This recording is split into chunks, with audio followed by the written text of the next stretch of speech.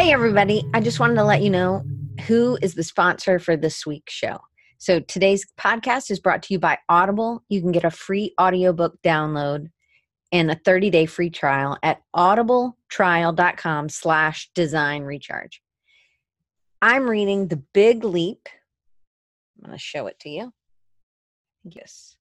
There, you can see it maybe now. The Big Leap. I am about 2 hours left. Hopefully I'll get that done. Anyway, it's really good. Again, I read books like this all the time, so I just wanted to let you know this is a huge way that you can support the show by going to audibletrial.com/design recharge and sign up today. I also wanted to talk to you about another way to support the show. I'm super thankful for the patrons. You get extra content, kind of like a Design Recharge Part 2. Those are all on the Patreon channel, and you can get extra content like that. Plus, depending on what else we're doing, we do meetups, group time together. We come together, we decide what our next challenge is, and we have our next two, or probably the next two challenges set, and we're ready to go. We meet before the challenge as a group and then after the challenge as a group to kind of see how it went and what we learned. I would love for you to be a patron. You can be a patron for as little as $1, $5, $19, and then it goes up from there. But I added Sean Ferguson's a couple weeks ago. His part 2 is waiting there for you at patreon.com/Diane Gibbs. My favorite way to build websites. I'm finishing a website this week and going to be working on Recharging You's website with the Elementor plugin. You can use it with any WordPress theme, and it just makes it so functional, so easy, so much easier than the new Gutenberg, as well as, to me, easier than any other plugin that is a drag and drop. So if you like to drag and drop, there's a free Elementor plugin. But if you like it as much as I did, I went ahead and bought this. I think it was about $200 a year. It's definitely worth it. And you can get that at bit.ly/dr Elementor. All right, on to the show. Today, we have Mandy Horton for day 2 of Design Recharge History Week. So this is like up to, I don't know where it starts, but up to 1945.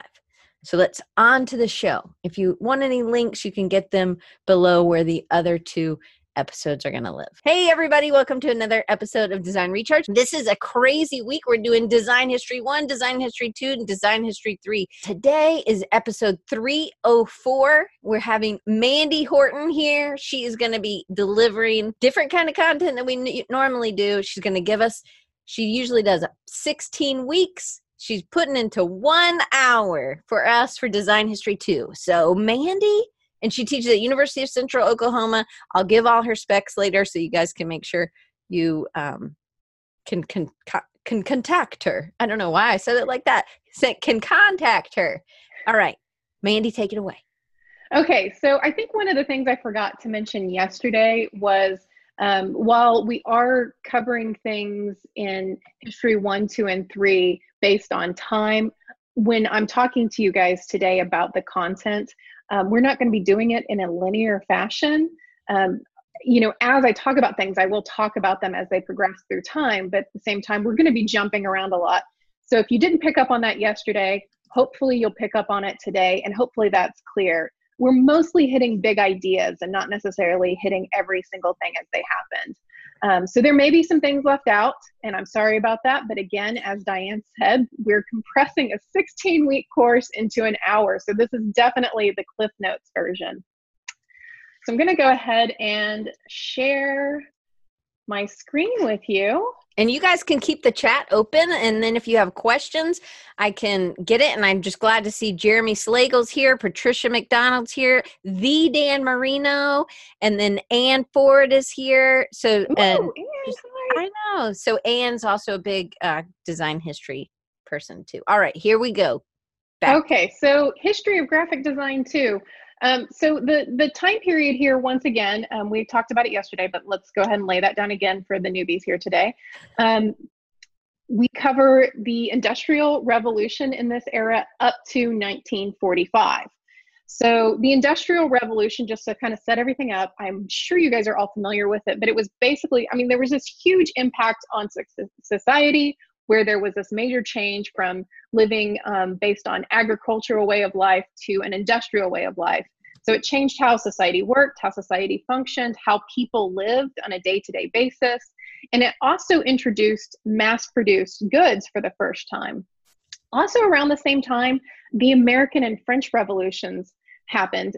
So this was all just a very revolutionary time. And I also like to describe it as, so the American and French revolutions, they actually have an big impact on the visuals of the time because, you know, French had the monarchy. In America, we were, of course, governed by the English monarchy, and the monarchy had previously dictated a lot of the style. So the Rococo style was inspired by the monarchy. And then as both countries were breaking away from the monarchy, they chose to return to more of a classical influence. And so it was a much more restrained style. So that actually has an impact on the styles and the forms that were dictated at the time. But in addition to the Industrial Revolution, the French Revolution, and the American Revolution, there was also a typographic revolution that was happening at this time. And this had to do with the fact that because there were things being mass produced, because people were buying things and selling things, they were advertising a lot, and a lot of bills and posters were being posted publicly, and they were overlapping each other, and they needed to get people's attention. So how they did that is they started developing typefaces that were bigger. They were meant for display. They were meant to get your attention. They were in your face. And one of the first examples of that was the fat face style. This is my favorite. I love the fact that you just call this the fat face style. It's one of my favorite things. So basically, you took a modern typeface like Bodoni, and you took the thicker portions of that and really exaggerated those into fat faces. And a couple examples of that, we have a Bodoni Extra Bold here, or I'm sorry, Ultra Bold, and Normandy. One of the next steps was the development of Egyptian or slab serifs. So we call them slab serifs today. We have a question. Yes, I have a question. Where were these being developed? Were these in Europe, or were these in America, or where? Or does it really matter? Well, I'm primarily talking right now about in England and London. So a lot of these are being developed in England and London, but they are making their way to America. We'll talk about a few that are very specific to America too here in just a bit. And I am talking very generally. I would say most of these came up in England first and then made their way to the United States. But good question. So again, we would call this a slab serif today, but at the time, so a lot of things Egyptian were being found and uncovered. They were, they were opening tombs, and so the word Egyptian was just very much in style. So when they first started developing these slab serif fonts, they named them Egyptians. It had nothing to do with, these fonts were not inspired by Egyptian hieroglyphics or anything like that. Right. It was just fashionable. Time period, right? Only? Exactly. So generally speaking, if you say Egyptian today, unless you're talking to someone who really is a typophile, they're not going to know what you're talking about. And slab serif is definitely a more appropriate term. So these are, of course, characterized by their very thick serifs. Often it's the same thickness as the strokes or the stems. So that's, it's a term to describe a bunch of different types of types. Ooh. One of the next categories would be the Tuscan style. And on these, they would take those serifs and they would really elongate them and stretch them and then make them really ornamental. And they could vary quite a bit. We have two examples here, but again, they could be very, very different. So these were very ornamental typefaces, something that we would associate today with probably like a Western theme, Western or a style. circus. Or a circus, exactly. And we'll come back to this idea here in a little bit. The next advancement was perspective or three-dimensional fonts. And so these were usually fonts that, in the design, they had a little bit of a drop shadow or some sort of definition which made them appear to be three-dimensional. Of course, they weren't actually three-dimensional. They were printed on a page, but they gave the appearance that they were three-dimensional. And then one of the last advancements in this typographic revolution was the sans serif, or what was called the grotesque. And why grotesque? That seems like such a bad, terrible word. I know. I love this, though. I love explaining this, so I'm glad you asked.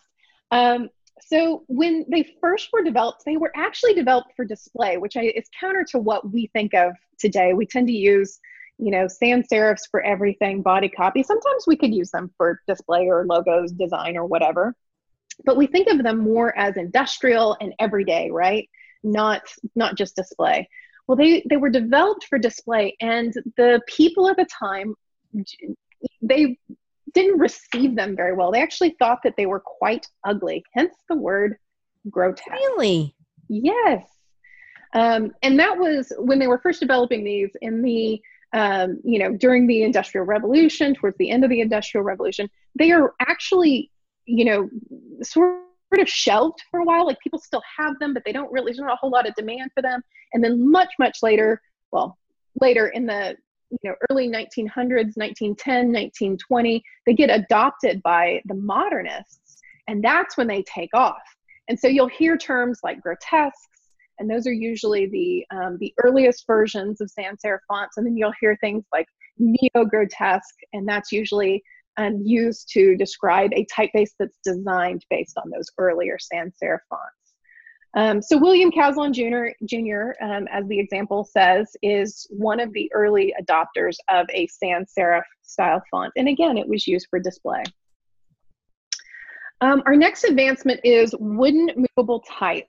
And this was actually developed in the United States by a man named Darius Wells.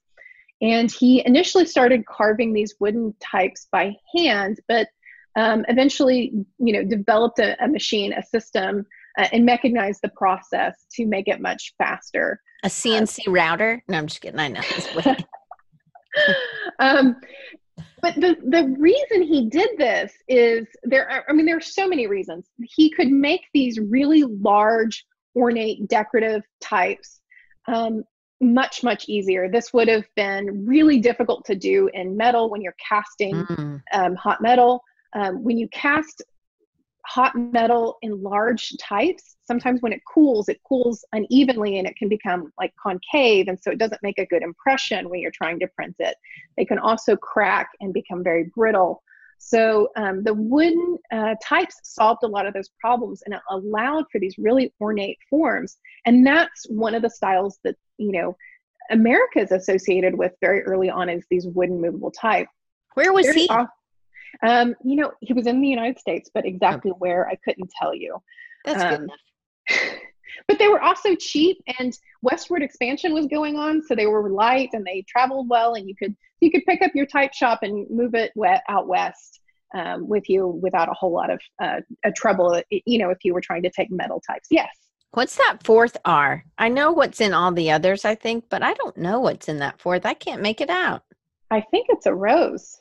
1, 2, 3, 4. Am I looking at the right one? It's mainly white. Yeah. I think it's some sort of floral design, but whether or not it's a rose, I couldn't tell you for sure. Okay, keep going. There's definitely leaves and foliage. Okay. So now the compositions in these wood type posters tend to be very constrained. They were relying on printing presses and letterpress. And so they would often have these very distinctive styles where the margins would be even or justified. And you could almost attribute that to laziness. It's not like it was impossible to not make margins justified, but it was just easier to go ahead and, you have to lock everything up in the printing bed to make those margins all even. So next, in addition to this typographic revolution, there's a printing revolution. And one of the amazing things to think about is when Gutenberg or Lorenz Koester, whoever you think developed the printing press first developed the printing press in roughly 1450, it went relatively unchanged until about the year 1800, which is just amazing to think of.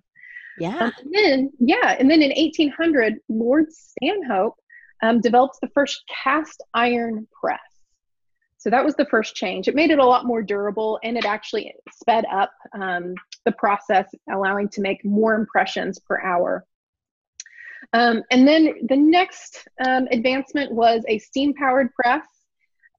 This sped up the process from, I think the cast iron press did roughly 250 impressions an hour to roughly 400 impressions an hour. So this one was developed in 1804. So 4 years later, that's what's funny to me is like, we went so long without making any changes. And then all of a sudden we have these successive changes where, we go to the cast iron press, we go to the steam powered press, and then they keep making changes. They next, the Times, the London Times hired, I think you actually pronounce his name Koenig, Frederick Koenig. They hired him to develop yet another printing press, one that allowed for, I think it's 1,000 impressions per hour. And then another printer, yes. Oh, well, are these people engineers or are they like printers? Like, that's a good question. I've actually never dove into Koenig's history, actually, so I couldn't tell you. I know that, so a lot of people who got into letterpress initially were metalsmiths or they were gem cutters, and those skills translated pretty nicely to making and constructing type. But what Koenig did specifically, I couldn't tell you. I'm pretty sure Gutenberg was a goldsmith before he got into letterpress. Let's see. So soon printers were printing up to 2,000 impressions per hour, and they started mechanizing all of the processes. So they started creating mechanized ink rollers, and they mechanized the process of making paper. Yes. I know. I have full of questions You're today. fine. I think we're doing better on time today. Okay, so what about, so there's like a fire somewhere putting steam in where's like the coal, or do you know what I mean? Yeah. So again, I haven't familiarized myself with the actual process and how steam engines work. Okay, I'm sorry. Too many. No, you're fine. You're like, fine. You should come take the class, Diane. You should. And you know what? I would tell you if you were in my class, I would say, why don't you go look it up? I will. Okay, steam press. Gonna look it up. Okay, so they mechanized these processes. So they started mechanizing the inking. The ink rollers were mechanized, and the paper making was mechanized. And then, like, the last step that wasn't mechanized was actually setting the type. That still had to be done by hand. And it was a pretty big ordeal, especially if you were if you were printing for a newspaper publication. It had to be done very quickly, very efficiently. They had lots and lots of people, whole rooms dedicated to just setting type. So the investigation into how can we mechanize that problem led to the development of the linotype machine. When was that? What? When was that? Oh, you did ask. It's 1886. I have it actually in my notes. I'm so proud. You're like, I have that answer. I do have that one. I don't have all of your answers. And I think his name was Ottomar Mergenthaler. I know that was his name. I'm not sure about the pronunciation. Or Mergenthaler, I'm not really sure. Anyway, so he mechanized this process. And, anytime you mechanize processes or simplify processes in this way, you're cutting people out of business. This remove jobs from people who set robots. Type. Right? Yeah, exactly. And it makes things more efficient for us in the long run, but people certainly get upset about it. But the reason the linotype machine was actually called the linotype was because, after you depressed the keys and set your type, you would hit a bar or a button, and it would produce one solid piece of lead with all of the type instead of the individual pieces. So this really did speed up the process quite a bit. And there's a really great film about the linotype out there. I highly recommend, if you want to know more about those processes, to look into that. It's really well done and it's really interesting. And then they would melt them down and use that lead again. So it wasn't like absolutely. Right? That whole machine was amazing, and that's one of the reasons I highly recommend that movie, is because it had hot metal in the machine, and you would just throw that back into the hot metal portion, and it would melt back down, and it would start all over. And these were really dangerous machines to run, and sort of to run it, you had to actually know how to fix it and maintain it, which was really involved. They're asking what the name of the movie is again. Is it the Linotype? It's just called Linotype, yeah. I think, I can't remember. Oh yeah, Linotype. There, Brian says that's correct. Yes, yeah. Very good. So one of the next advancements was the development of lithography. And lithography, this is sort of where some histories actually begin. So if you think of it, if you were here with us yesterday, and you caught all that history that we talked about yesterday, a lot of people, you only get one history period. Like there's not this option of having your history broken up into 3 different semesters. So a lot of people will start here, and some of the history books even start here during the lithographic period, because this is where these beautiful posters start being able to be made. Lithography was a lot different than the process of printing with a printing press, and it allowed for multiple colors and allowed for text and image to be integrated pretty succinctly into one design. And here we have an example from Jules Cheret. He's one of the leaders, the early adopters of lithography for the use of graphic design or commercial art, as it were. He has a beautiful style, and he was also a contemporary of Henry Toulouse-Lautrec, who I know is one of Diane's favorites, so I made sure to throw him in there. But he also has this really great style. Around the same time,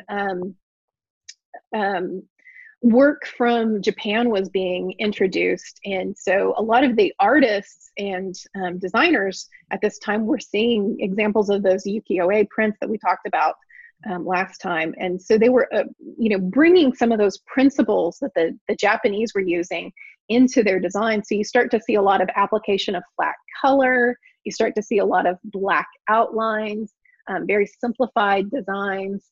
And I think Henry Toulouse-Lautrec's designs are a great example of that integration of those principles. And maybe even contrast. Like contrast is really played up in at least his work, I think. I agree. And I think it's amazing how relevant these designs still are. If you go to any poster shop today, like a Hobby Lobby or something like that, you're going to find Cheret's work there. You're going to find Henry Toulouse-Lautrec's and some of the other designers we're going to be talking about here in a little bit too. And he has his little mark there at the bottom and left. Yes. I love and that. Something else on the right, but I don't know what that is. Yeah, I'm not really sure. It might have been just the his parents were first cousins. Oh, I did not. Did you know that? No, but the Egyptians we were talking about yesterday were brother and sister, husband and wife. Huh. Well, I think that's why they had some, issues with, Toulouse-Lautrec had that Toulouse-Lautrec syndrome, where his legs, were messed up. I think it's because it's too many inbreeding. Yeah. Look, I say that, and I live in Alabama, people. Here we go. I'm just kidding. We don't do that here. That's in Mississippi, right, Kent? I'm just kidding. Kent's living. Anyway, keep going. We're just joking. Okay. So one of our next big advancements that's going to have a big impact on graphic design is actually the development of photography. So Louis Daguerre was one of the first to really experiment with photography, and the process when it was first being developed was really time intensive. So if you look at some of the really early examples of photography, a lot of the pictures are really blurry because they had to be exposed for a really long period of time to actually capture the image. So there's some blurry and hazy qualities to it, which I think is quite nice, actually. Mm-hmm. So this is an iconic early image by Louis Daguerre.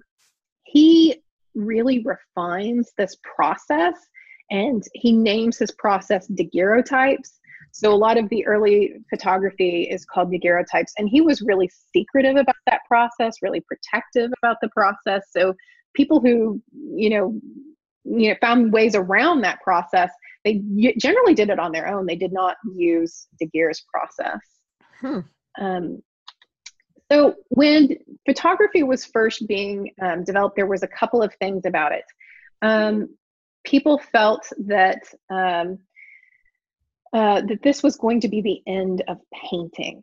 We had no need for painting anymore, right? Because previously painting had been used to capture people's likenesses through portraiture. It had been to document history. It had been, and for pleasure too. But all of these things, like, why do we need painting now? Because we have photography, and photography is so much more accurate than painting.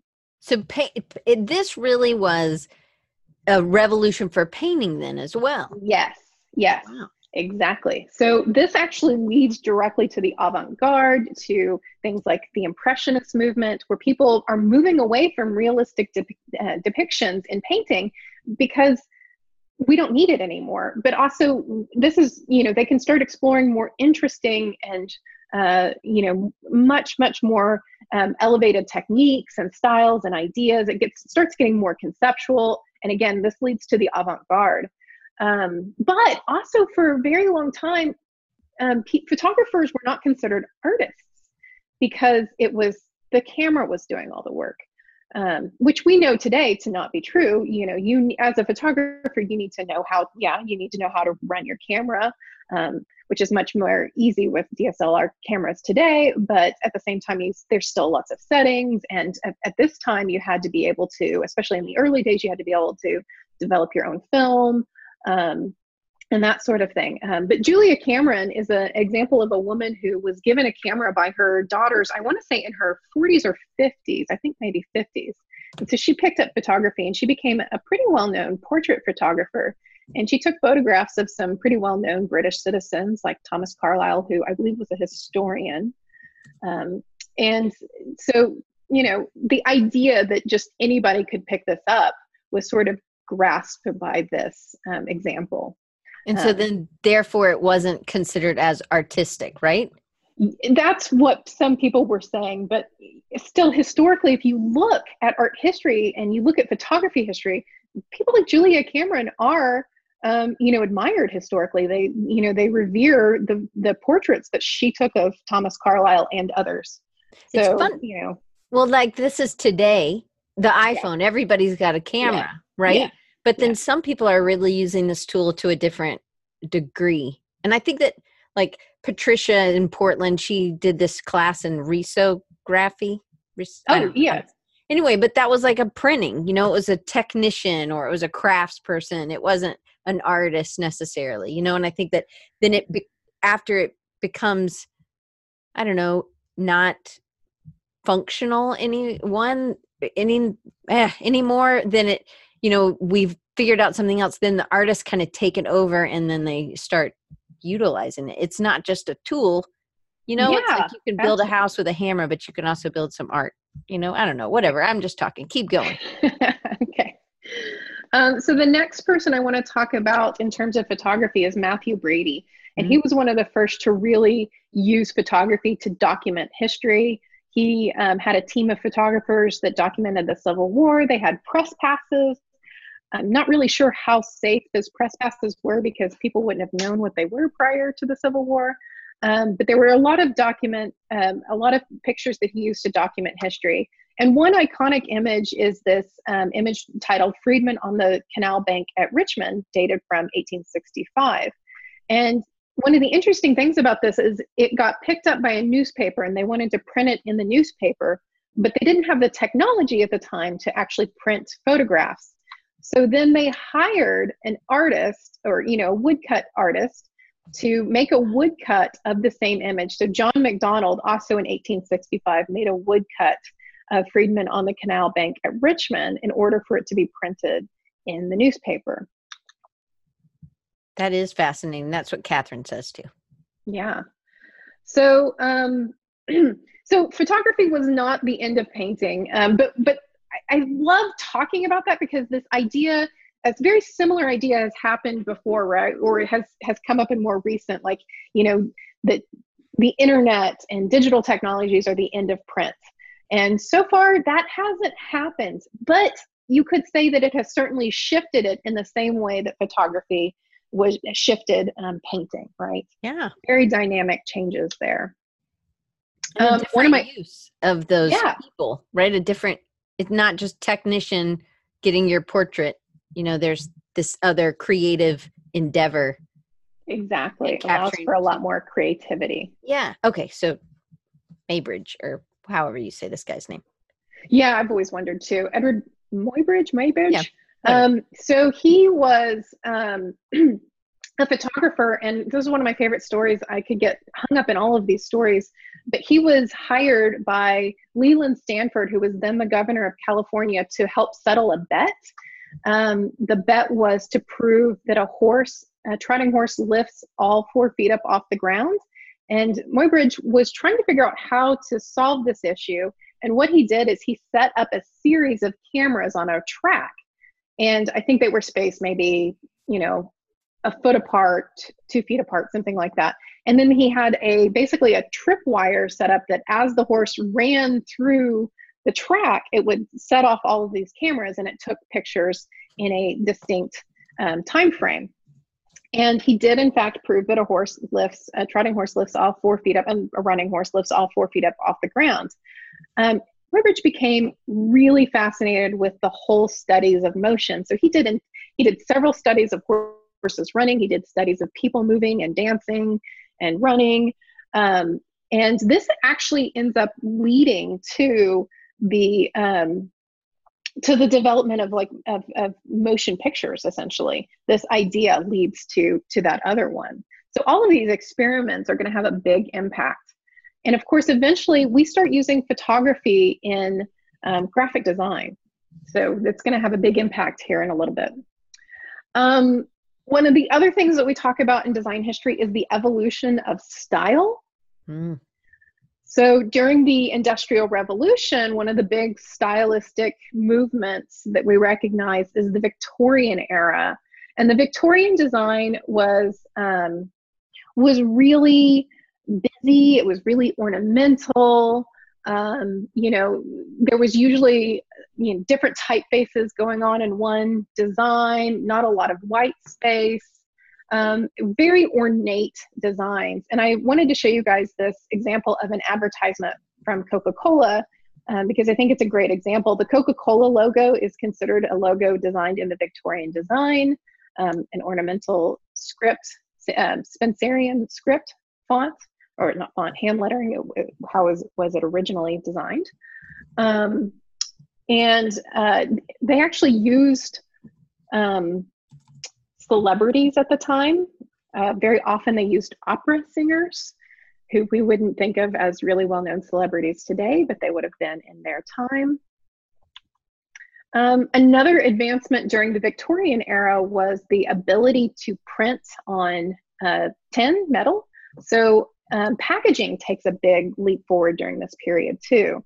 And so you'll see a lot of these really beautiful ornate tins from the Victorian era. Again, they follow those same principles: ornate, beautiful, decorative typography, lots of elements to them, not a lot of white space. And so those are great examples of Victorian design too. And it's really, again, really, really busy. And one of the interesting things about these evolutions of styles is we're going to see that very often what changes the style is the philosophies at the time. So sometimes they build on those philosophies, and sometimes they reject earlier philosophies. So our next example of an evolution of style is going to be the arts and crafts style. And William Morris is often considered to be the founder of the arts and crafts style. And basically, he was rejecting the quality of design work that came out of the Victorian era. So he wanted to return to things that were handmade and were made by craftsmen, people who labored for things that were beautiful. And he also had strong ideas. He definitely had socialist leanings. He had strong ideas about quality of life.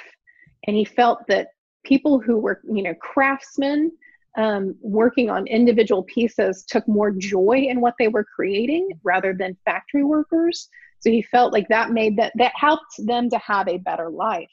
And there's some interesting connections there.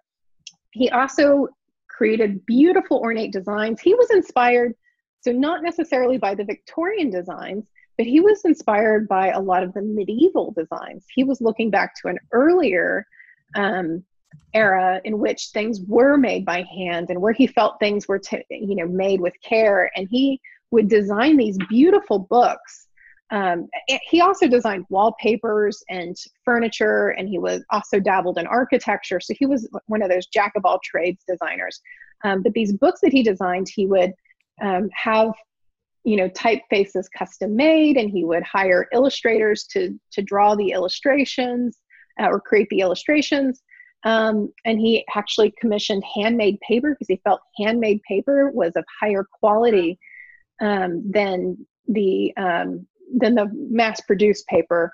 And his goal was to create these beautiful books that everybody could afford. But unfortunately, he used such expensive materials that he ended up not succeeding in that aspect. He priced himself out of the general public market there. Well, then that's what a craftsperson does. And Kent just said his wallpaper is still being used in Buckingham Palace. Oh, wow. That's exciting. They have lots and lots of examples of his wallpaper, and some of it's really reminiscent of the borders that we see here on the arts and crafts book design. But see, this is the stuff that I love. I love that Kent recently went, I think, to Europe, right? Oh, and cool. He had this huge, I saw his Instagram feed, and he's a great photographer. But these are the things, like, if we didn't know about this design-wise, I think this is illustration, I think. Yeah. His wallpaper's super expensive for sure. Yeah, I think you can still buy William Morris designed wallpaper. I think people are still producing it. Okay, keep going. I know that for sure. Okay, so the next iteration is going to be Art Nouveau. So in the arts and crafts era, people were rejecting things that were mechanized, returning to craftsmanship. I mean, there were certain instances where they couldn't completely reject mechanized processes, but they were, by and large, they were rejecting that. But the Art Nouveau period, which is born from the arts and crafts era, excuse me, actually, yes, we want quality design, but we can use those mechanized processes and we can make them better. And we can use them together with quality craftsmanship to make things even better, more beautiful, stronger. And in terms of the graphic design side of Art Nouveau, we see that most predominantly in poster design. And I think that for most people, when they conjure up, if you're familiar with Art Nouveau, if you're thinking of a design, you're probably thinking of an Alphonse Mucha or Mucha poster, which almost all of them have these female figures. They're asymmetrically designed. They've got this long flowing hair, and they're just beautifully composed, beautifully designed, beautifully illustrated pieces. People are still very inspired by Mucha's work. If you get to like any of those art sharing sites, like Instagram or Behance or DeviantArt, there's a lot of people who create posters in the Mucha style, their own interpretations. So what about her being naked? From what I can tell, the French weren't really bothered by it. Okay. And not all of his posters are naked, but a lot of them had the feminine form featured very prominently. So it didn't seem to be a huge problem. Also stylized in a different way, but still really flourishy.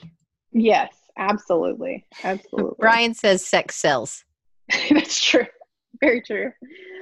So Mucha is associated with the French Art Nouveau movement, but the neat thing about Art Nouveau is it becomes this really global style, at least in Western cultures, and it starts moving through different countries. And as it's adopted into different countries, they sort of make it their own, and they bring in their own heritage and culture into the style, and it adopts different names. So in Scotland, for example, it becomes known as the Glasgow School. And Charles René Mackintosh is one of the leading designers associated with this movement. And he was an architect and an interior designer and a furniture designer, but he also did some poster design and what we would consider graphic design. one of his most iconic elements in his designs are these. So different from the French style. The French tend to be very organic and very sinuous S curves, and Macintosh used much more linear patterns and geometry. And even when things were organic, there was still this more geometric approach to it, if I can say that. And his lettering style was very popular, and you can still see typefaces today that are in response to that. I always think it's really interesting when I watch American Horror Story, and the typeface that they use in the titles is reminiscent of Macintosh's and the Glasgow School. Yes. Okay, so what about the long skinny? Was that something else that was specific to this kind of era? I'm just asking. The long skinny forms, is that what you're talking about? Yeah. Yeah. I mean, with the Glasgow School, you see a lot of really elongated forms. If you look at his chair designs, I didn't include that since we were talking mostly about graphic design. You see a lot of similarities there with the geometric forms, but these really elongated forms. He used high back chairs in a lot of his designs, and they are just beautiful chair designs. But like even the format of this poster, right? It's really, how long it is. Yeah. Yeah. I don't know why he would choose to do something so long, but I agree. But, in the Art Nouveau style, you do start to see some really long format posters. Even Mucha, his posters for Sarah Bernhardt, a lot of them were these really long format posters too. So you do see that in the French Art Nouveau as well. Yes. I wonder if was he tall? Oh, I think he might have been. I've seen pictures of him, but I didn't ever pay attention to, Or maybe he just really liked tall people, because like to elongate chairs or, like Frank Lloyd Wright, I'm pretty sure he was pretty short. So a lot of his furniture is really made for little people, and so that makes sense. I don't know, but I didn't know about the form. Like sometimes it's about saving money and you could get two of these up on one sheet of paper, right? Yeah. I don't know. Well, so I know the chairs, those high back chairs, he used them in space that like he would design tea rooms, and they would be these great big open rooms. And he'd use the high back chairs to almost create dividers, so that even though you were in this open room, you felt like you were separated from the other people in the room. Oh, kind of like booths do for us. Yeah, exactly. Hey, that's neat. Well, and just for the record, I don't know what FLW means, Catherine, but he says, Frank Lloyd Wright was 5'7". Never mind. I know what FLW is. 5'7". That's tall to me. I'm 5'1". Okay.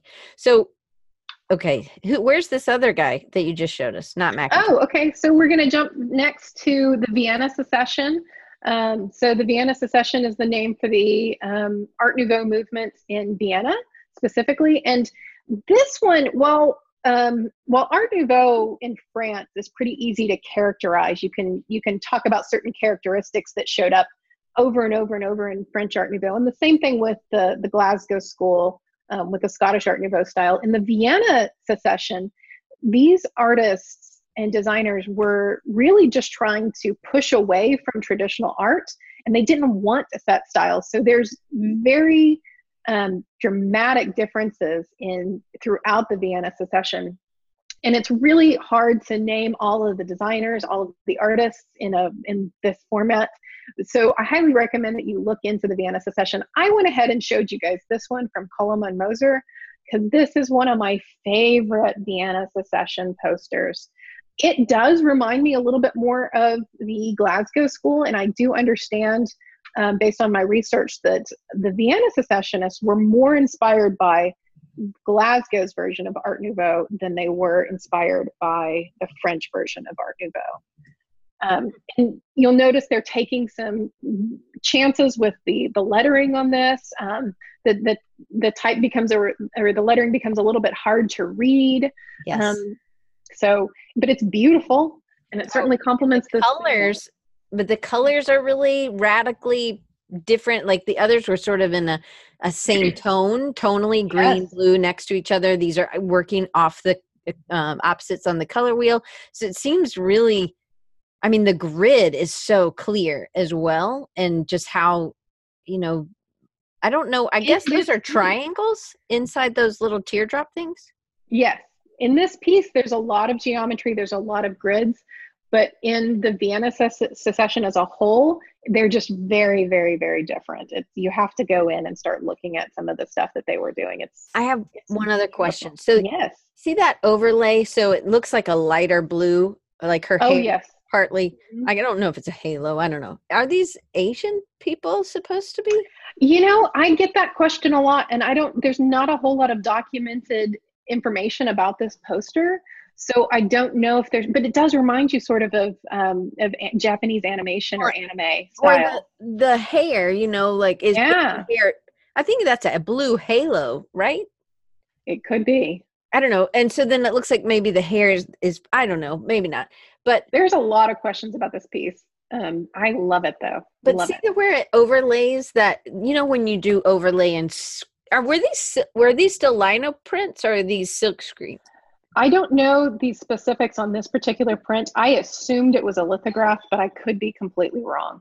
Okay. So, but see that light blue? I don't know in lithography if you get the same if you're using transparent ink, but the ink it's cut out of the places that it's not going to be, right? Where that circle is that kind of connects all the women, but then there's that overlay, and I haven't ever seen that in all the other ones. I don't think that this is really utilized specifically. I don't know. I'm going to look into that. But do you know what I'm talking about? That light blue? I do. I have not really paid that much attention to it. I've paid more attention to the forms of the characters. I hadn't really paid attention to that. And so that would be then a question about the techniques that they use. And again, like I said, from what I've been able to tell, there's not a lot of documented information about this particular piece. Well, I would also think having such flat color going from top to bottom, it's very difficult to do, to make sure that you're printing. So, I mean, lithography is a beast, to be honest. It is really difficult. Like it really kicks people out sometimes. Anyway, we have lithostones in there. Oh, okay. That's exciting. I wish we did. I'll show you one if we have time after. Oh, yeah. I would love that. Okay. So then we make our way to Germany, and the style in Germany is referred to as Jugendstil, which means youth style. And they had a publication called Jugend or Youth. This was a magazine titled Youth. That really promoted the style and the movement, but similar to more the Vienna Secession, they didn't lock into one element. This was very experimental, but you do tend to see some designs that look like they are more inspired by French Art Nouveau, like in particular the Jugend in the middle, the cover in the middle. We have the woman, it's asymmetrical. There's a lot of very flowy, organic lines. But the Jugendstil movement is also quite interesting, and there's a lot of really great artists associated with that. So look into that if you have more time. Oops. That looked like that artist in the 70s. I can't think of. Maybe Victor Moscoso? I don't know. Or Rick Griffin? Anyway, somebody who's doing these really, psychedelic stuff? Yeah, psychedelic kind of posters. Yeah, so the Art Nouveau period for sure is going to have a lot of inspiration to the psychedelic era and the music posters from that era. Why? Just some of the artists, in particular, Stanley Mouse and Alton Kelly, Victor Moscoso, they were interested in they would start digging through old stuff, and they looked at Art Nouveau and they drew a lot of inspiration. In particular, Alton Kelly and Stanley Mouse, they worked together. They actually did a piece, I think it was for the Jim Kweskin Jug Band, which utilized a Mucha design. I mean, basically they reinterpreted the Mucha design, which was, I think, for the cigarette papers, and then they just basically appropriated it and brought it into the music scene, recolored it. But it's essentially almost the exact same image. And then they took it from the cigarettes poster ad to a concert poster. So some interesting stuff that we may or may not talk about tomorrow. I can't remember if it's in the outline or not. I might have to add it in. Anyway, this is great. Okay, good. So when we get to England, the Art Nouveau period or the Art Nouveau movement is usually referred to as the aesthetic movement. And one of the big names there is Aubrey Beardsley. And Beardsley he worked predominantly in black and white, and his images were really dark themed. They sometimes were erotically themed. And they had this beautiful line work and high contrast. This piece is a illustration from the play, Oscar Wilde's play Salome, which was a bit risque at the time as well. And when Beardsley died, he died quite young, I believe of tuberculosis. He supposedly asked one of his friends or business partners to destroy his work because he was afraid that he was going to go to hell, essentially. He was looking for salvation on his deathbed, and this friend or business partner promised him that he would do it, but they didn't do it. Continued making money. Yeah, thank goodness, because his work is fantastic, but definitely has some dark and erotic themes. One of the last things I do want to mention before I move on to the next thing is the Art Nouveau movement in Barcelona, in Spain, and Barcelona specifically, was headed up by a man named Antoni Gaudi. It's called Modernisme there, or the Catalan modernism style. And we're not really going to talk about that. There's not a whole lot of examples of graphic design history from that. But again, this is very inspiring. So I highly recommend that you look into it if you're not familiar with it. Like Gaudi, like the typeface, Goudy, or is it a different spelling? Gaudi. Oh, totally not anything I was writing down. Okay. Okay, so next we're going to move on to Art Deco. And Art Deco there's a lot of visual similarities between the Art Deco movement and the Art Nouveau movement, but one of the big differences is where Art Nouveau tends to use a lot of organic forms, Art Deco tends to use a lot more geometric forms. And Art Deco was also really interested in new technologies, travel and communications had a big influence. And the artist A.M. Cassandra, who did this particular poster, is one of the big names associated with Art Deco. And much like some of the other earlier artists that we talked about, Charay and Toulouse-Lautrec, if you walk into like a Hobby Lobby right now or something like that, you're going to be able to find some Cassandra posters there. And what's interesting is he was classically trained as an artist, and he adopted this pseudonym.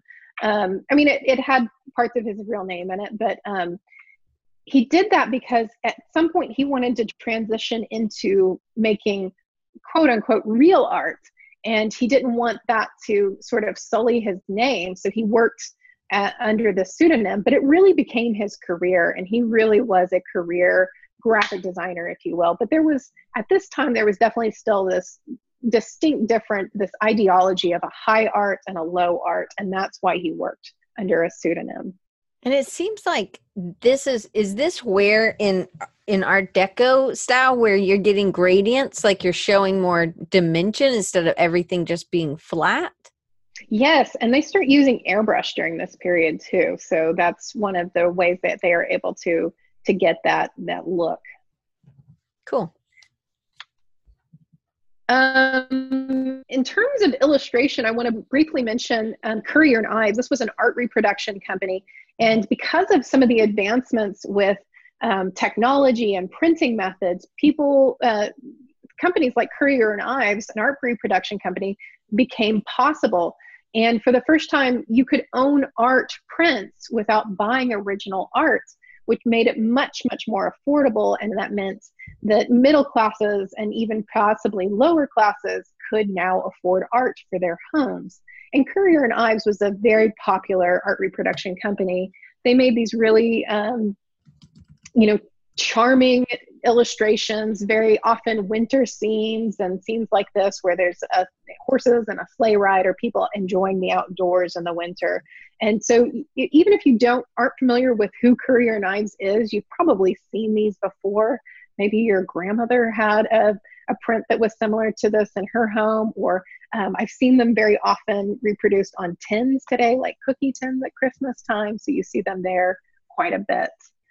But I think that's really interesting that because of these printing techniques, people start to get to have art in their homes for the very first time. Well, they got the Bible in their homes that it gave reading, right? Or literacy. And now it's leveling up. So yes. Also, and this is probably not somebody who has servants, maybe. I mean, she does have like one of those mink coats, or I don't know, looks sort of like ones that, queens or whatever, but he's driving it himself.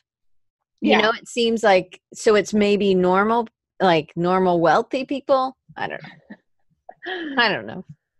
One of the other things that makes a big headway during this era, especially in the Victorian era, is the development of children's picture books. So artists like Walter Crane and Randolph Caldecott are some of the illustrators that are associated with the development of children's picture books, which became very prevalent during the Victorian era. And then the other illustrator that I really want to point out from this era is Thomas Nast. And I really love telling Thomas Nast's story. He was an American illustrator who worked for Harper's magazine, Harper's Weekly. And he did a lot of political and editorial illustrations for them. He's often referred to as the father of editorial illustrations.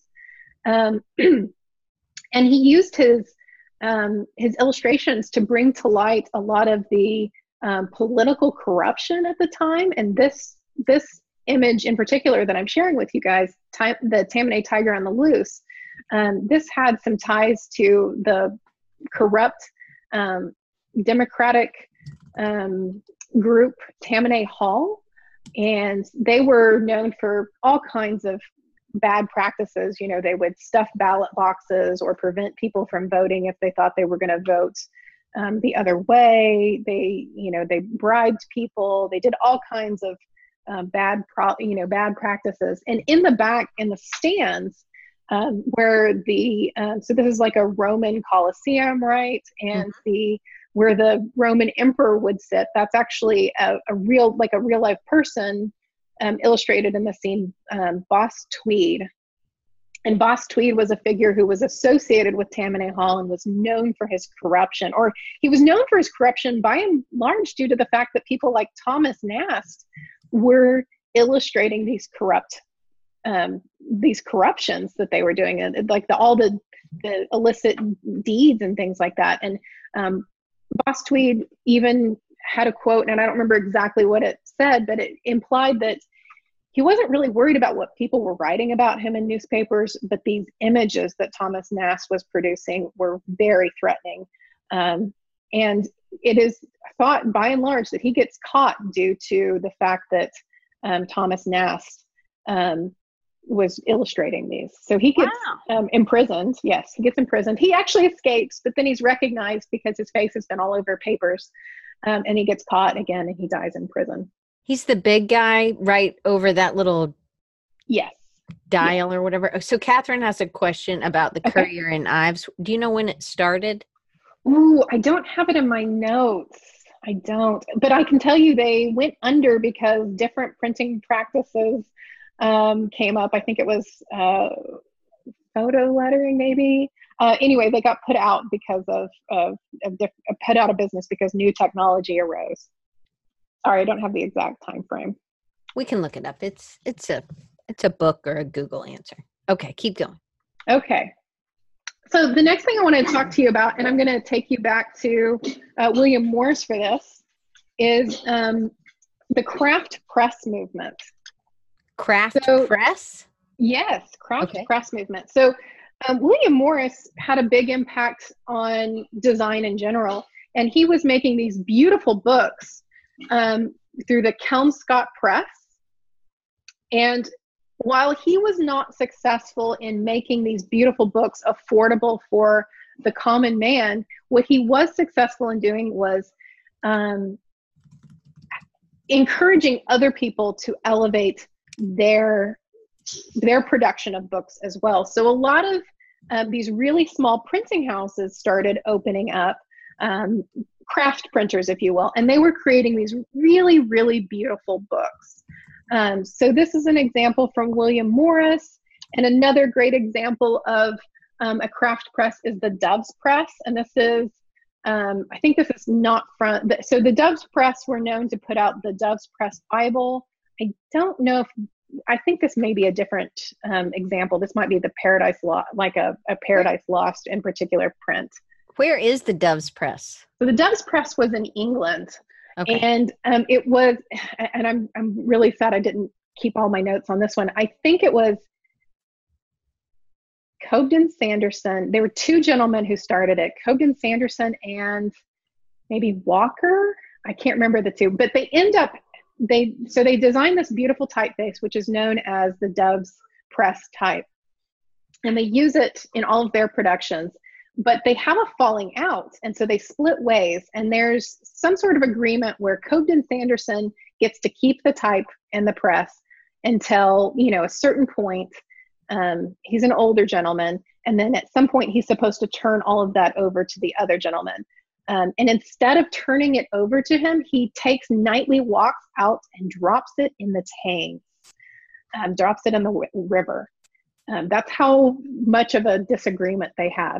They have actually, divers have gone into the Thames and they've recovered these metal types. And there has been a digital version that is now available of the Doves type. That happened a few years back. I can't remember exactly when, maybe 2007. It's been a little while. That's not that long ago. Yeah. Well, so not when it happens, but obviously much more recently. And obviously they were making digital versions of it, so that had to be fairly recent. Was this book little, or is that just really big type? I think I've just got it really zoomed in on this slide. Okay. Keep going. Not really sure. Yeah. Another small craft press is the Roycroft Press in the United States. This was started by Elbert Hubbard, and he did some beautiful design work there, very much associated with like the Art Nouveau style, these beautiful repeated patterns. This was a kind of a commune, the Roycrofters community, and it ended up breaking up because Hubbard got a lot of this was a commune. They were supposed to all work together and all enjoy the profits and share the profits, but apparently Hubbard was enjoying more of them than most people, so it ended up falling apart. But something to definitely look a little bit more into, because it's kind of an interesting story. So the foundations of modernism, futurism and Dada are some of the foundations of modernism. The futurists were in Italy. Dadaists were, they started primarily in France and in the United States, but they were eventually all over. But they were really breaking traditional typography. Hopefully you can see that from these two examples. So those were there. As a response, like a going against the man, or what was their... Futurism really was a big shift and a big break. And they were pro-violence, they were pro-war, and they wrote a manifesto, the Futurist Manifesto, which is really a violent take. They were against women's rights, and they were for the fascist regime in Italy, which is kind of startling to associate them with Dada, because Dada tended to be anti-war and make pieces that were against the war, against the regimes that were going on at the time. So it's interesting that they had a similar take in terms of typography and breaking those traditional boundaries of typography, but different. It came from different places, if you will. Another foundation for modernism is Adolf Loos. Adolf Loos wrote an article called Ornament and Crime. He actually gave it as a lecture, and it was later printed. And this basically makes the equivalent of all ornament is criminal. And if you ever have a chance to read this, like when I first read this, because I love modernism, I was like, yeah, ornament is a crime. But when you actually read this document, and it's still widely available, it's pretty bad. He was not a good person. He probably believed in eugenics and things like that. So, What's eugenics? Eugenics is basically what they, like the foundations of getting rid of Jewish people, killing Jewish people. Like you want to get rid of traits you don't want, so you don't want undesirables. It's not a good idea. Mm-mm. So we also see the development of some of the first corporate identity during this era, and as early as time frame? 1906. So this is early, sort of the Art Nouveau period. Peter Behrens was working in Germany at the AEG company. He develops their logo, and he develops a lot of their products, like this teapot that we see here, and then also their advertising. So he's considered to be the first industrial designer, for one thing, but he's also considered to be the designer of the first corporate identity. And then you could actually even look at what the Nazis were doing as an example of corporate identity design. They created this really strong mark, where they adopted, I should say, this really strong mark. The swastika was a mark that was already in use, but then they set it on this, red background with a white circle to set it off. And then they actually created sort of a corporate identity manual, which talked about how to use it, where to use it, appropriate uses, and all the different variations. And as you can see here, the original manual was set in a textura typeface. Yeah. And which was, the Germans had held on to those black letter and textura forms, and it was it was considered very German and very traditional. And so the Nazis in particular adopted them. And so that's one of the reasons we see that here.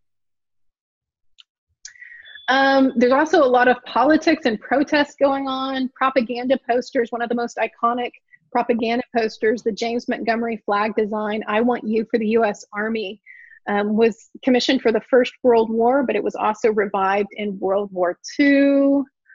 This is one of my favorite designs. It uses a lot of the ideology of propaganda posters, where you identify and vilify the enemy. So this is an example of Adolf Hitler being identified and vilified.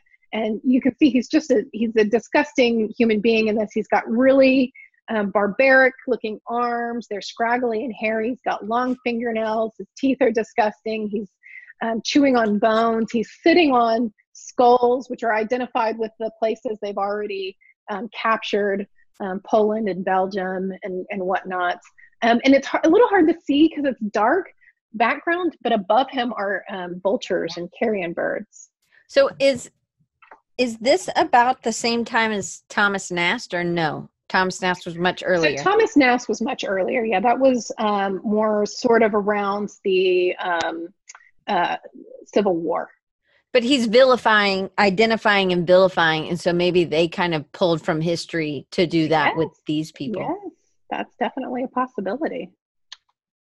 One of the other things that propaganda posters would do is they would play on emotions such as guilt, patriotism. So I love this one because I think it shows the use of guilt. "Daddy, what did you do in the Great War?" And you can see that his daughter is looking at perhaps a history book, and the son is playing with soldiers. So this is, and the figure is that the gentleman is looking directly out at the viewer, basically saying, what are you going to say when your children ask you this? And wouldn't you be embarrassed if you said, well, I stayed at home. I was a conscientious objector. So obviously in this instance, the answer, the moral to the story is you should join the fight. Also, Dadaist John Hartfield created these fantastic photo montages, which were in protest of the Nazi party. And again, you just got to go look at his work. This is one of my favorites. It's talking about basically the food being all gone, but we're still happy. Everything's great. We have no food, but we're still happy. It's all wonderful. Look into John Hartfield's story. Look into his work. It's all phenomenal. The modern movement, I'm going to talk first about the Bauhaus. So modernism and modern typography come out of the movements of the Bauhaus, constructivism, the Stil, new typography. And the Bauhaus was, of course, it was an iconic German school of design, and it taught all aspects of design, industrial design, architecture, and photography and painting and all kinds of things. But some of the big names associated with that, Walter Gropius was the first director. Ludwig Mies van der Rohe was the last director. And Herbert Bayer was one of the iconic instructors. He was a student turned instructor, and he becomes head of type and layout. So he created a lot of the modernist typography rules that we know today of using lots of white space and asymmetrical designs. He primarily used sans serif typography. And he also created this idea of a single case typeface. And that's what is at the bottom. Is he believed that we didn't need two cases because they made the same sound. So why do we have two cases? And so he explored that idea. Laszlo Moholy-Nagy was another example of a great professor from the Bauhaus, and he really was exploring the idea of typography and photography, and how do we marry the use of typography and photography in graphic design. He felt that what he called typophoto was the future of design, and he really was a proponent of that. Joseph Albers was another great example of a professor from the Bauhaus. He had a big influence on, so a lot of these instructors ended up immigrating to America and teaching here as well. So Joseph Albers was an example of one of those, and he created this modular typography system, which is quite lovely. So I wanted to share that with you. Constructivists. Oh, I'm sorry, I forgot I added this piece. This is also from the Bauhaus. Jost Schmidt was another designer from the Bauhaus, and this is probably one of the most iconic posters that comes up, so I wanted to show you guys this. A lot of people associate this particular design, and when people create designs inspired by the Bauhaus, they tend to pick and pull elements from this poster design. Yeah, Amy says this looks like the NCMA logo. Had to have been inspiration for it. Oh, I'm sure. I don't know what NCMA is, though. Okay, so constructivism. L. Lissitzky is one of the big names with constructivism, and you tend to see a lot of red, black, and white in constructivism, but like the Bauhaus, all of these movements were going on pretty much at the same time. So like the Bauhaus, they used a lot of modern typography. They used sans serif types. They used a strong grid and white space. But the red, black, and white is one of the things that and they didn't use that universally. Constructivists used a lot of different things, but the red, black, and white had a lot of meaning for them, and it had to do with the construction of the new government that they were forming, the Soviet Union. So they did tend to use red, black, and white a lot. And Beat the Whites with the red wedge is one of the iconic designs from that era. Here's another one. Alexander Rodchenko is associated with the constructivist movement. And this, poster where the person is yelling out and the type is coming from their mouth, you see that brought up a lot in modern designs as well. Integrating the type and the image more. Yes. And one of the things I love about constructivism is you start to see some female designers for really one of the first times. Varvara Stepanova was Alexander Rodchenko's partner, and she was also a designer. And there's a couple of other female designers who are associated with the constructivist movement, and there's certainly not as much written about them, but because of the ideology that was founding constructivism and founding the new government, women were considered to be more on equal footing to men, so they could do things like participate in graphic design and art.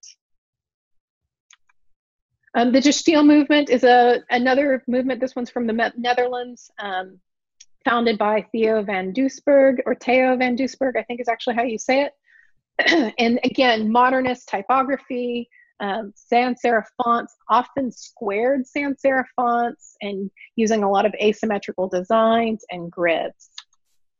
Then you have the new typography movement, which was founded by Jan Tschicholde. He wrote a book called The New Typography, which again, you should read this book. It's still widely available.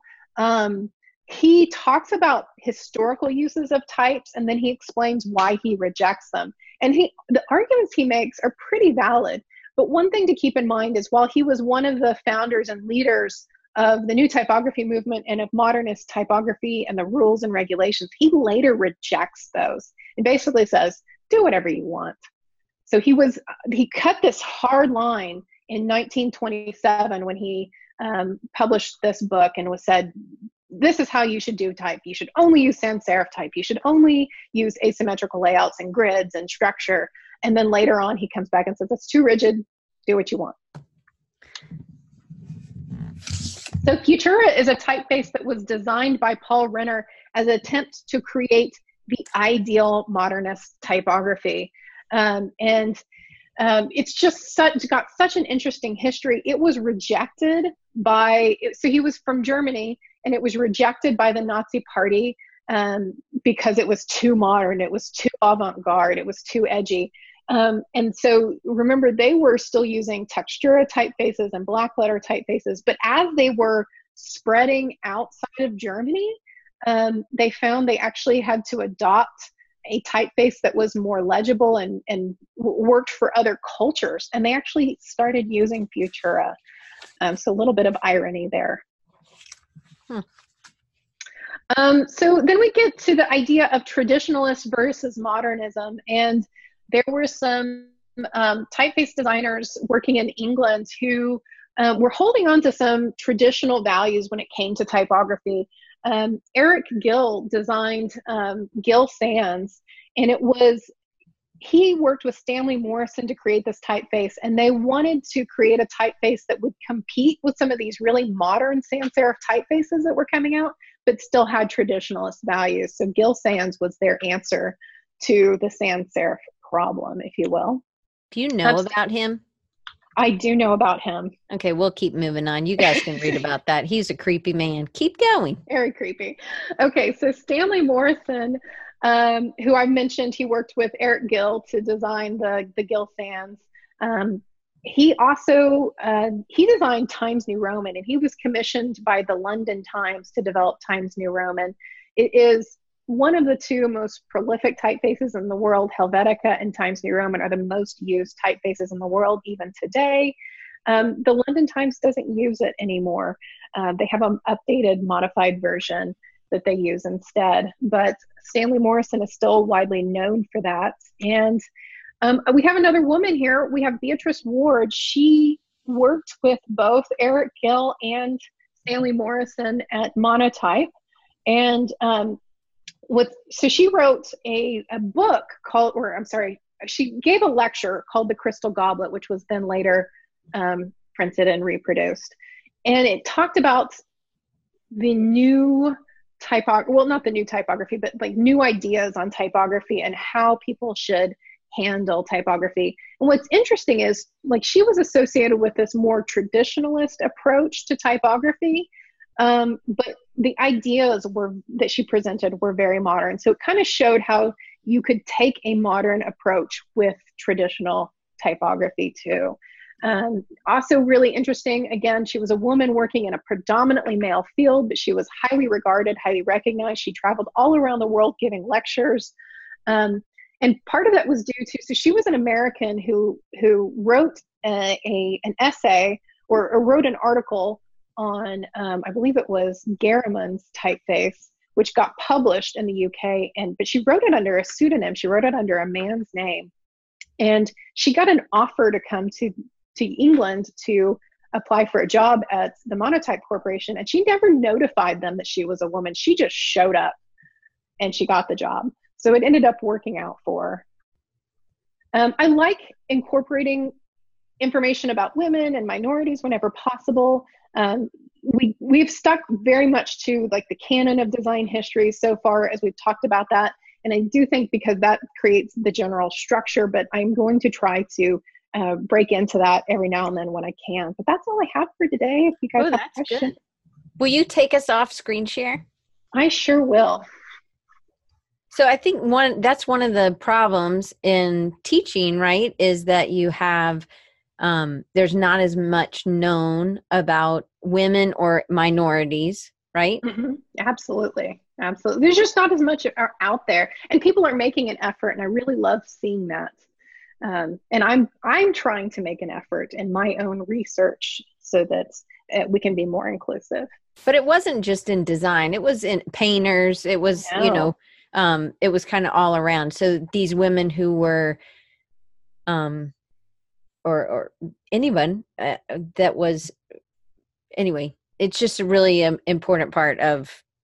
I think it's good to have people who we can look at and say, "Hey, that person's like me."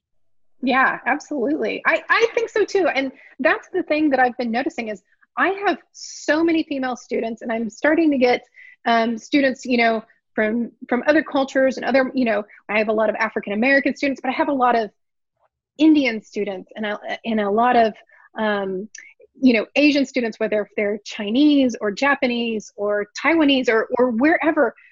And I want to share with them somebody that looks like them, who's from their cultures, and show them that different cultures have a design history as well. And they don't have to just know this westernized or Americanized version of design history. So I'm trying to break into that. And that's been one of my goals for a while. And it's been a struggle. If you have a curriculum in place, it can be hard to get in there and make changes. We tend to make maybe small changes here or there, but a complete overhaul can be very exhausting. Yeah, for sure.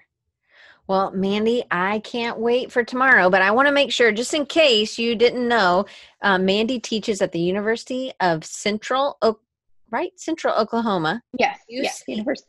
So I'm going to put that, and if you want to take this class, is not online, but yesterday's class was online, and if you wanted to take it, you can go there. You can also follow her on Instagram at Unicorn Loves Trouble.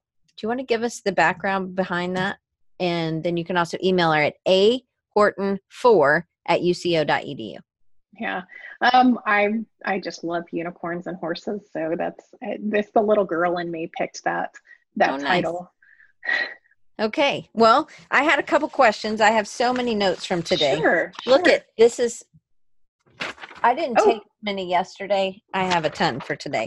Okay. So, there's just 2 questions today. Here's another question I'm sure that you get a lot. In your history classes, you have students write research papers, correct? Oh, absolutely. Why? Why is learning how to write a research paper important to a designer? I am glad you asked this question, and I was prepared to answer it. Oh, great. So I have been thinking about this for a long time and what the answer is. And I have to say, there's this really great new book out by Natalia Ilyin, I think is how you say her name, called Writing for the Design Mind. And in the introduction, she answers it so succinctly. But I've been thinking a lot about this too. First of all, the problem isn't just why research papers, but why writing. I get a lot of students who don't want to write. They think they're terrible writers. They're afraid of it. They don't want to do that. Why should we have to write as designers? We're never going to write anything, right? That's wrong. You're going to write client emails. You're going to write proposals. You're going to write bids. You're going to write all kinds of things. So summaries, writing, summaries. Yes. Anything. And you need to practice those skills and know how to write an appropriate email to a client as opposed to your friends and buddies. I get emails from students that are in text speak, and I don't speak text speak. So I tell them, you need to rephrase this and get back to me. But knowing when to write one way versus another way is important too. Being able to take a deep dive into research is, I think, a big benefit to designers. Even if you never use that skill again, knowing what a quality resource is versus not a quality resource and being able to defend your resources is very important.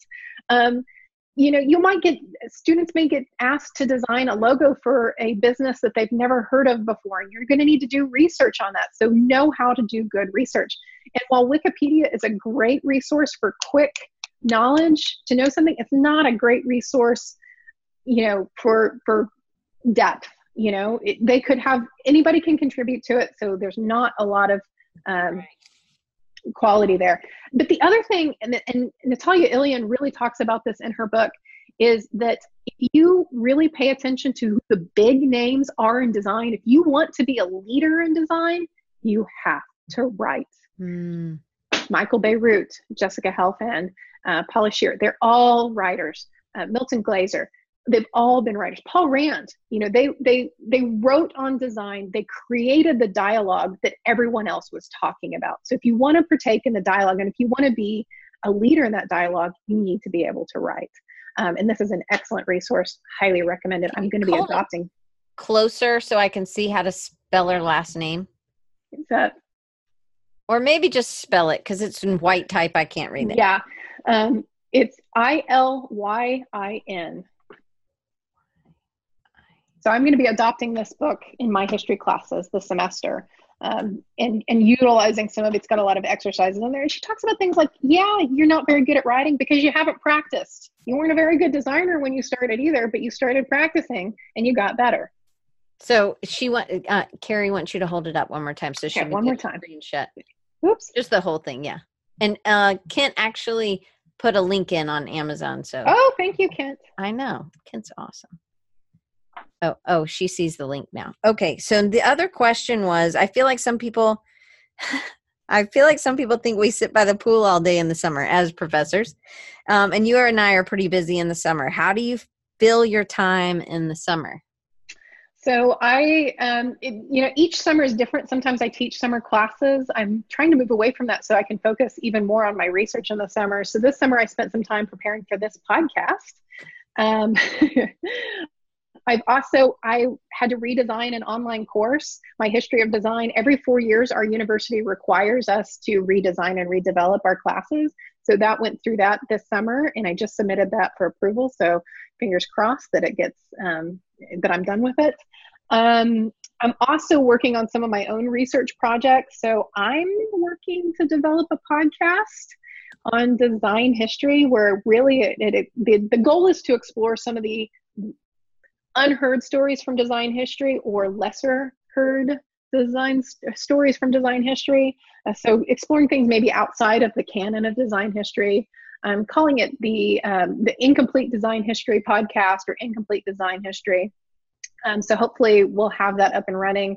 I'm hoping to have a couple of sample episodes by the end of this summer, but maybe later this fall or early next year, we'll have the full seasons out. You're getting lots of people. Ooh, I want that. So can you just explain, I know what this is, but can you explain what canon means just in case people don't know what canon is? So the term canon actually comes from the church, canon law and things like that. It's like the guiding rules or whatever.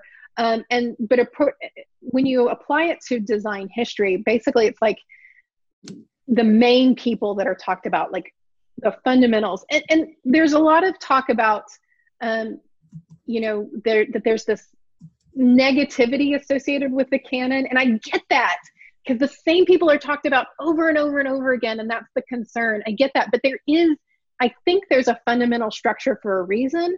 And I think we can't abandon that. So if we talked about design history as Americans without talking about Paul Rand, that would be weird. Some of those people are in place for a reason, but at the same time, we can't ignore the contributions of people that are often overlooked. There is something to be learned from everyone who's contributed to design history. Does that answer your question? Did I go off the rails a little bit? No, I think that's good. It's an established system sort of, and yes. It's accepted that this is this, and this does happen in lots of things. The humans thought the world was flat. That was the canon, the accepted truth, right? So not to say there aren't other things, but they have to be proven, I think, or they have to be added in or tested. And I just think that this is just another one of those things. Yes. All right. So tomorrow, guys, it'll be 1946 to today. Yeah, well, 1945. Okay, 1945 to today. Yes. I mean, it won't be today. It'll be yesterday today. Anyway, whatever, you know what I mean. To current 2019. Anyway, so I appreciate you guys tuning in. We hopefully will, I'm going to go ahead and stop. So we'll hit like and subscribe. And again, always this, no. Boop. Of course, I should probably. Hey, everybody. Today's podcast is brought to you by Audible. Why can't I say that?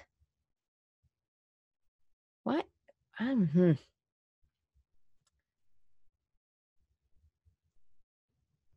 guess. Anyway. Boop. Today's, again, messed up. Boop. Okay, I can do this. Today's podcast. Oh, I forgot to say hello. Boop. Somebody's calling me. Oh, I can't talk right now. Oh, bookers, I need to have the thing. Okay, yeah, got it. Okay. My favorite way to build websites is with the Elementor plugin that works with almost any theme, making almost any theme invincible. WordPress. Did I say that? Anyway, any WordPress theme invisible. Okay, that's not right. I need to. Okay, I'm in.